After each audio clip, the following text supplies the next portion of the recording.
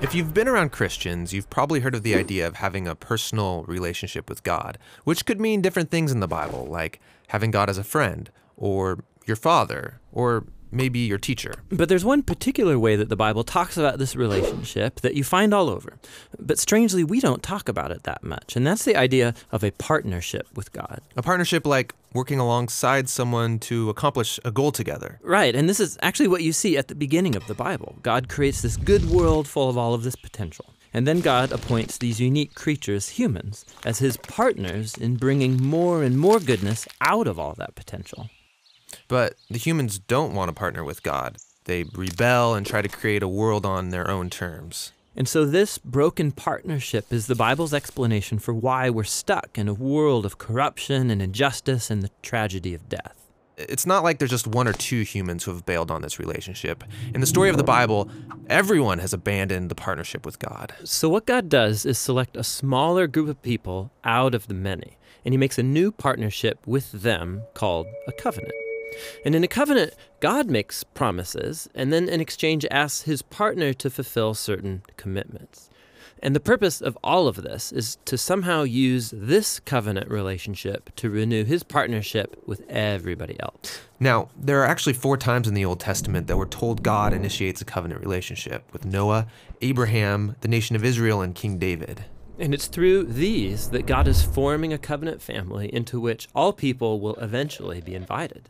So let's see how these work. The first one is with Noah. So in this story, God has just brought the flood to cleanse the world of humanity's corruption, and Noah and his family are the only ones left. And so God makes a covenant with Noah, saying, listen, I know that humans will continue to be evil, but despite that, I'm not going to destroy it like this again. Instead, the earth will be this reliable place for us to work together. Great. So what does Noah have to do? Nothing. And that's what's so interesting about this first covenant, is that God is promising to be faithful, even though he knows humans won't be.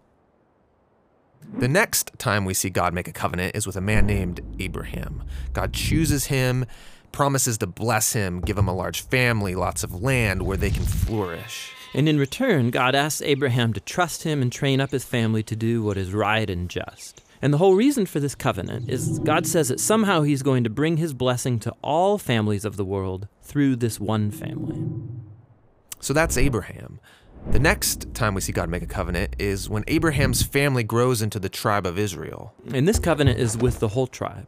God asks them to obey a set of laws, which are these guidelines for living well as a community of God's partners. And if they do this, then God promises to bless them and that they will become a people who then represent him to the rest of humanity.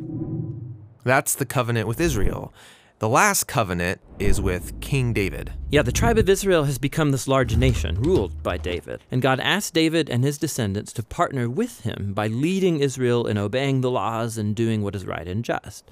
And God promises that one day, one of David's sons will come and extend God's kingdom of peace and blessing over all the nations. So those are the 4 covenants that God makes in order to restore his partnership with the whole world. But here's what happens. Israel breaks the covenant. They worship other gods, they allow horrible injustice, and so they lose their land and are forced off into exile. So it seems hopeless. But during this time, Israel's prophets talked about a day when God would restore these covenants in spite of Israel's failure, somehow. Yeah, they called it the New Covenant. And this is actually what's so interesting about Jesus, is that he's introduced into this story as the one who fulfills all of these covenant relationships. We're told that he's from the family of Abraham, and so he will bring the blessings of that family to the whole world. We're told that he's the faithful Israelite who is able to truly obey the law. And we're told that he's the king from the line of David, and so he goes about extending God's kingdom of justice and peace to all. And that's really remarkable for one guy.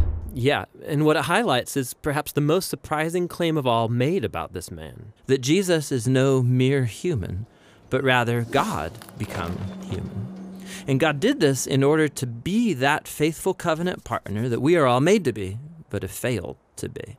And so through Jesus, God has opened up a way for anyone to be in a renewed partnership with him. So Jesus calls people to follow him and become part of this new covenant family. And despite their failures, Jesus is committed to making them into partners who are becoming more and more faithful.